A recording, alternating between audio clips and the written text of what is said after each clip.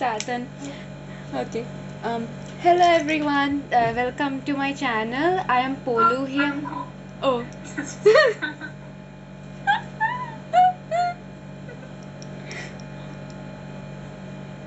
Mm, Okay.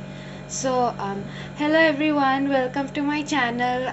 I'm Polu here, and I'll be speaking today's podcast on K dramas and mental health. And I have my friend Sandra over here, who is the reason why I actually started watching K dramas, or else I would never used to really.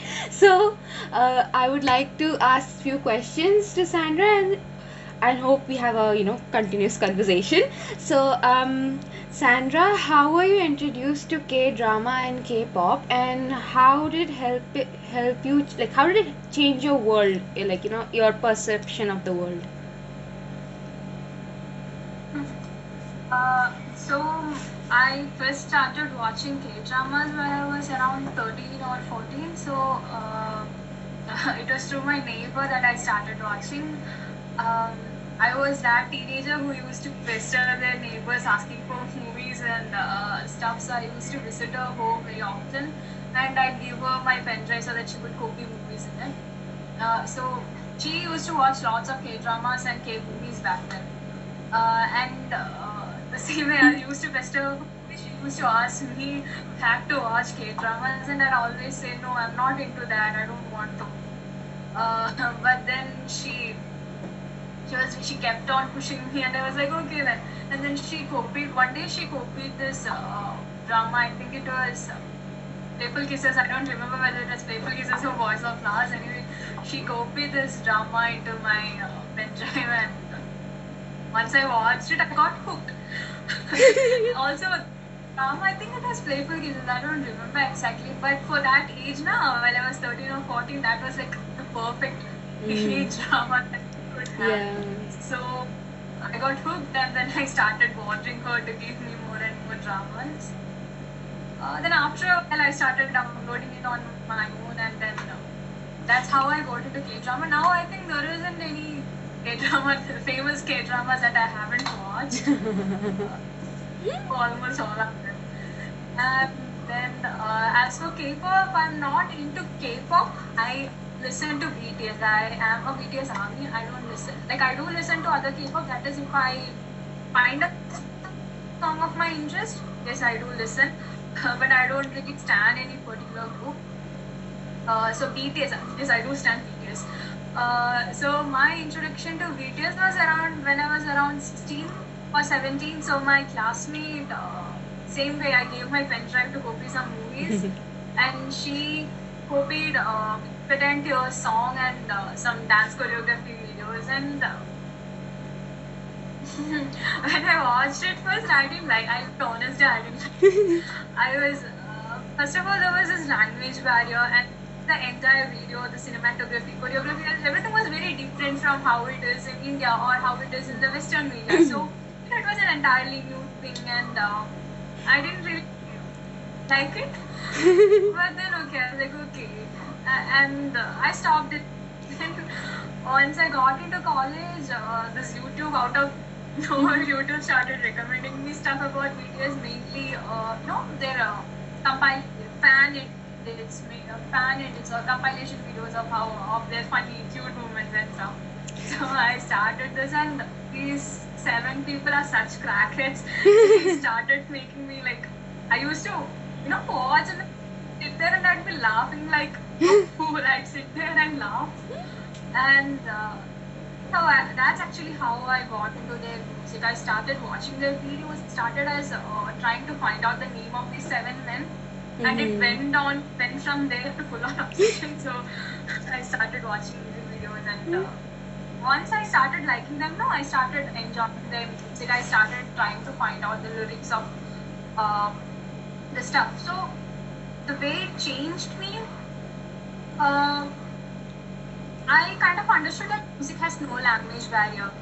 Like even I think it was Jungi. He said that once you start listening to music without taking language barrier into account, so that actually happened with me. So I got introduced into this wide variety of music, and I really enjoyed it. And it was also such a distraction.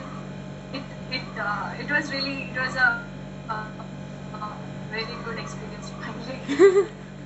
To be honest, the answer will literally give, sociology students something like, yeah, what do you say, a topic to study, because I mean that whole idea of liking their music from the person. Like I remember we studied something like about this, like how the visual thing attracts us first, then we go towards sound and all. I'm like, so I was, when you were telling that answer, I was thinking of that. I'm like, this will be a good, if anyone wants to study K-pop introduction in India and how people are becoming, this is will be a good start of, starting point to look at. Actually, I wouldn't say that I started liking their music because of them. I would like say that it was their personalities that led me to Mm-hmm. actually give it a chance. That's what I would say. Mm-hmm. Their music is like really good, and it Mm-hmm. has got nothing to do. Uh, it, it's just they. Sandra, your Okay, voice are you is able to wait. hear what I'm saying? No.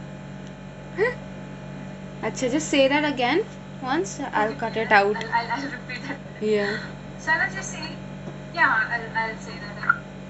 So what I was saying is, details like knowing their personality did help me to listen to their songs, but how I started enjoying it. Uh, Yes, now you can say. So what I was saying is that I did start listening to BTS music because I got to know about their personalities and because I like them. But I Mm-hmm. don't think that that has got anything to do with the kind of liking that I developed for their music. Mm-hmm. Because liking them did give me an opportunity or did open a door towards their music. But I think that it is the quality of their music and the meanings of their lyrics is what actually got me into the music. Mm-hmm. It has got me into it. Acha. Yeah. I So, started liking the voice for their personality, and I started liking the music for the quality of their music. music, I see. So, which K-pop music would you say is your favorite, and why would you say it? And if it's possible, could you play that song for like a minute? Uh, my favorite song, I have lots of it. I have lots of, like, most of my favorite songs are from BTS. So, I have lots of I have lots of favorite songs of BTS. I think it depends on my mood. What I listen to actually depends on my mood. If I am in a little rebel kind of mood, I'd go for Dang, or then, if I'm feeling a little low or lonely, I'd go for Blue and Ray. Similarly, Spring Day. Spring Day is another one of my favorite music. It is about losing people and the hope of meeting them again. It is one such song that I was not really able to connect with. Not connect with. One such song that I didn't really develop a liking to when I first heard it. But then the more I heard, the more and more I understood the meaning behind that song. The more I got attached to it. It is one of my favorite songs. So I have tons of it. Blue and Grey, Life Goes On, Spring Day, Dang. There are lots of favorite songs. To play, I don't know what kind of music should I play.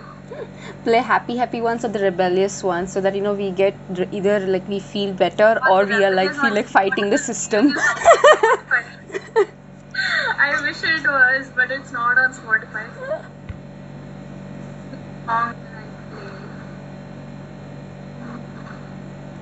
I'll play Friends. Okay.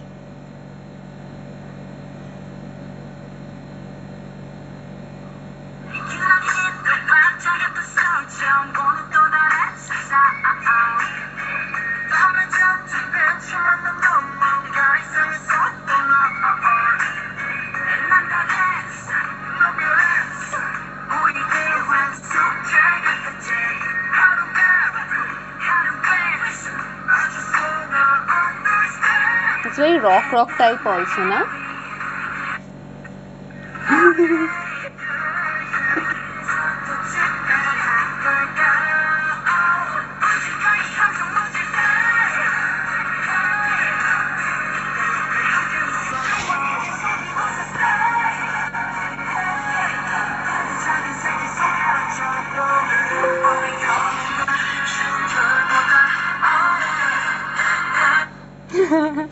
it's very rock music type. I like these music type. Like they literally make you It's stay like all. awake. So yeah, see, this is how it brightens up the mood. You see, so everyone should listen to K-pop songs and actually, laugh and loud, like literally like that. So so like how do you think K-dramas they help you relax? Really, like what do you like so much about K-dramas that it helps you relax and you became like so much into it?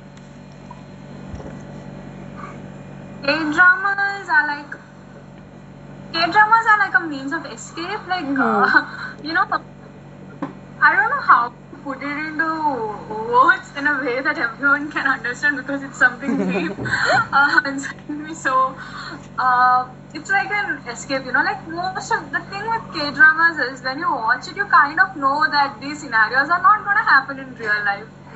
You're not gonna meet a guy or a girl that's kind of characters are there in that drama. You're not gonna meet that in real life. Those are like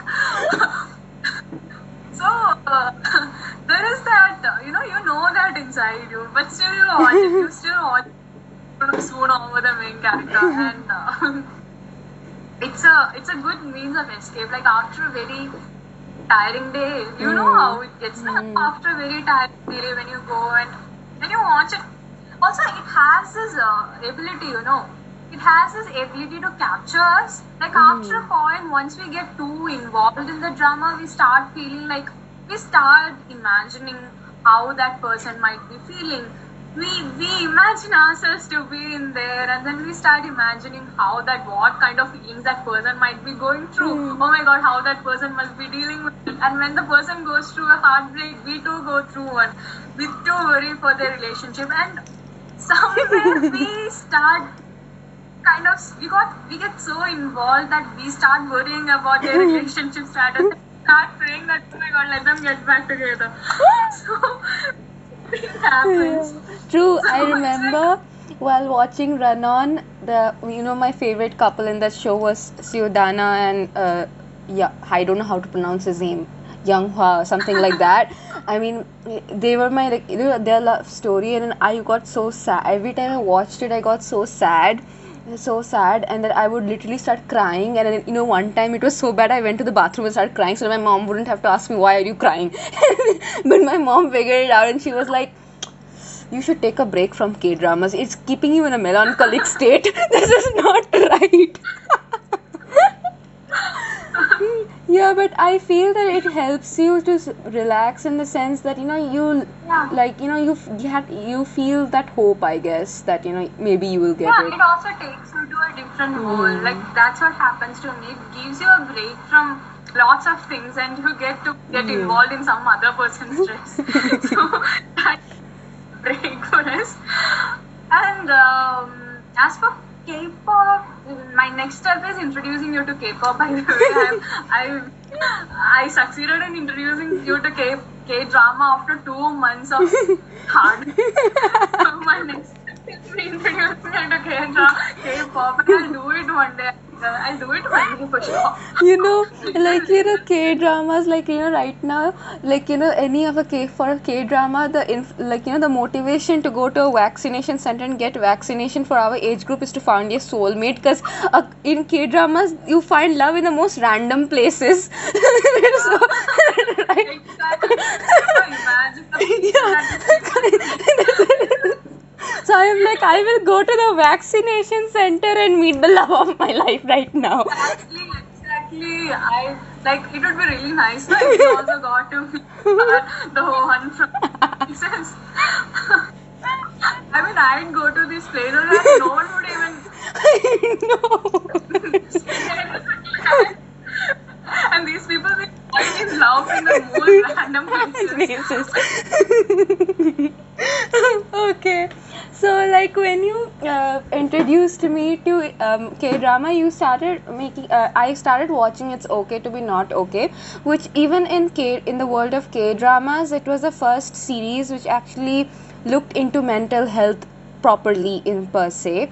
So do you think that the way they portrayed the show, the characters, the people, especially those who are suffering and from mental illness, and those who are working in the field, the, like, in Indian series should take sort of guidance from that, like both in regional and national level, or like, if is it possible for the Indian series to do a little bit better depending on the context. I couldn't catch the last part. I was saying that, do you think that Indian serials, whether it is regional or national, should take guidance from this show and how to portray the different factors around mental health, or like, do you think they can do better than this? Like, now that this has come out. Definitely do better. That I know for sure. I think they could try to see how mental health has been portrayed in the that way. It could be a good guide. Like, even in, like you said, mentioned earlier, even in Korea, such a portrayal of mental health is very new. I've only seen one K drama before which had a portrayal of mental health, which was in which the person with mental illness was not portrayed in a negative light. That was Kill Me, Heal Me. But even then, the person lived with a dissociative personality disorder in the drama. But still, you see that there is they are spreading lots of, if you watch it, you'll Misconceptions, sort of a thing. If you are in a field of mental health, if you are studying in the field of mental health, if you watch the drama, you'll see that there are lots of the depiction or the portrayal is not accurate. You'll see that. So even in K-drama, I think even in K-drama, it's okay to be not okay. It's one of its kind. And in Indian context also, if you look at it, we see that mental health is often portrayed as either the person with mental illness is a comic relief in the drama or film, or else they'll be shown as a serial killer or someone.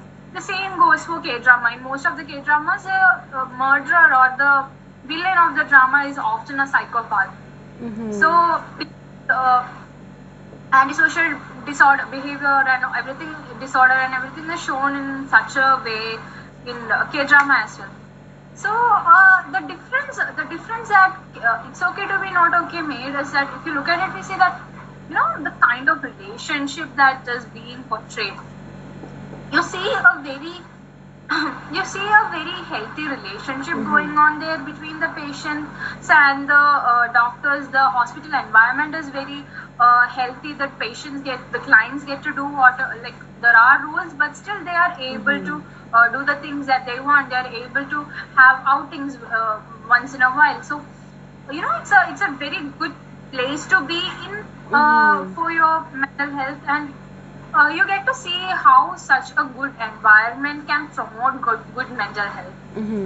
Also, one another thing is that in this particular drama, the person with mental illness is not defined by their illness. You see, they are like,